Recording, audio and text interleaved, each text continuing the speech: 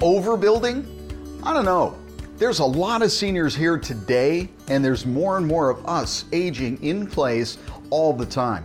Let's talk about this. The big box facilities, yep, they're putting up big complexes, but that's a hotel. Some people would rather live in a home, not a hotel, not an apartment complex.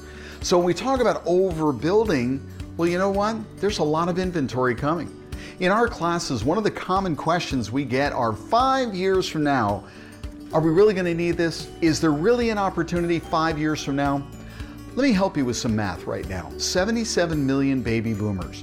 10,000 people a day are turning 65, but more importantly, over 4,000 a day are turning 85. We call those the super seniors.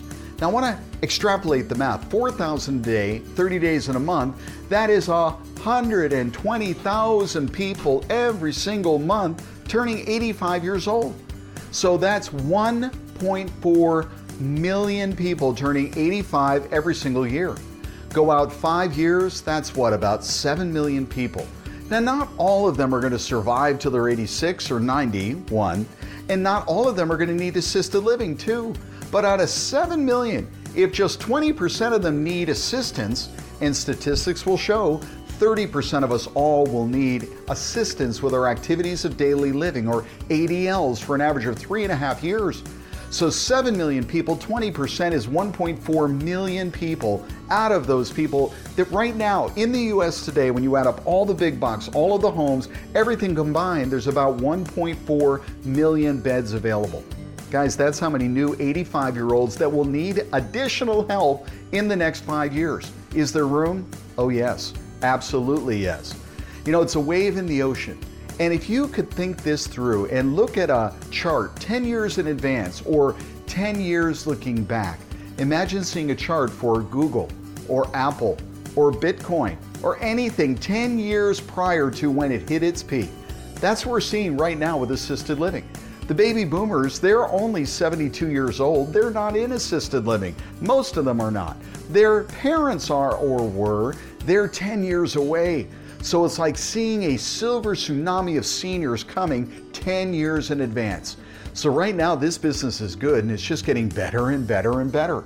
And for those of us who put ourselves in a position, we're certainly going to profit. We're certainly going to benefit.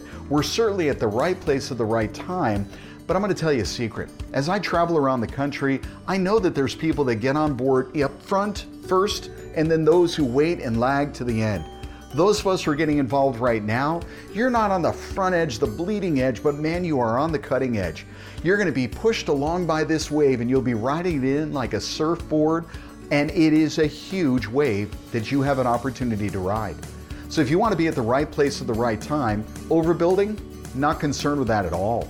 The opportunity for you to open up 1 home, 2 homes, 3 homes, or a 3-pack as we call it, within a half hour, just 30 beds, my goodness, you don't need many seniors in your area to fill every single one of your beds with a waiting list. And we're really not competing against the big boys, the Brookdales, the Sunrise, the Atria, where they're building 100, 200, 300 beds at a time, because that's a whole different thing. If somebody wants to live in a hotel, that's fine, but most people would rather live in a home.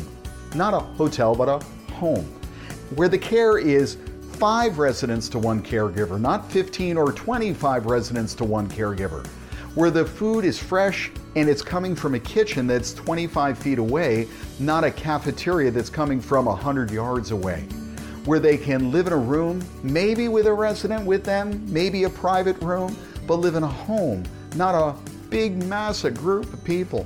I remember when my mom was thinking about her life and where she was going to be, she always loved to play bridge. You need 3, 4 people to play bridge. She's 1, she needs 3 more. She doesn't need 300. The reality is you're looking for friends and companionship. So when you start to think about the seniors, they're there in numbers en masse. They're aging and they are coming, and we have an opportunity to take advantage of providing for them this home, this help, this service in a way where we can make a huge amount of money. As I travel around, I hear what people are paying right now, and it absolutely blows me away.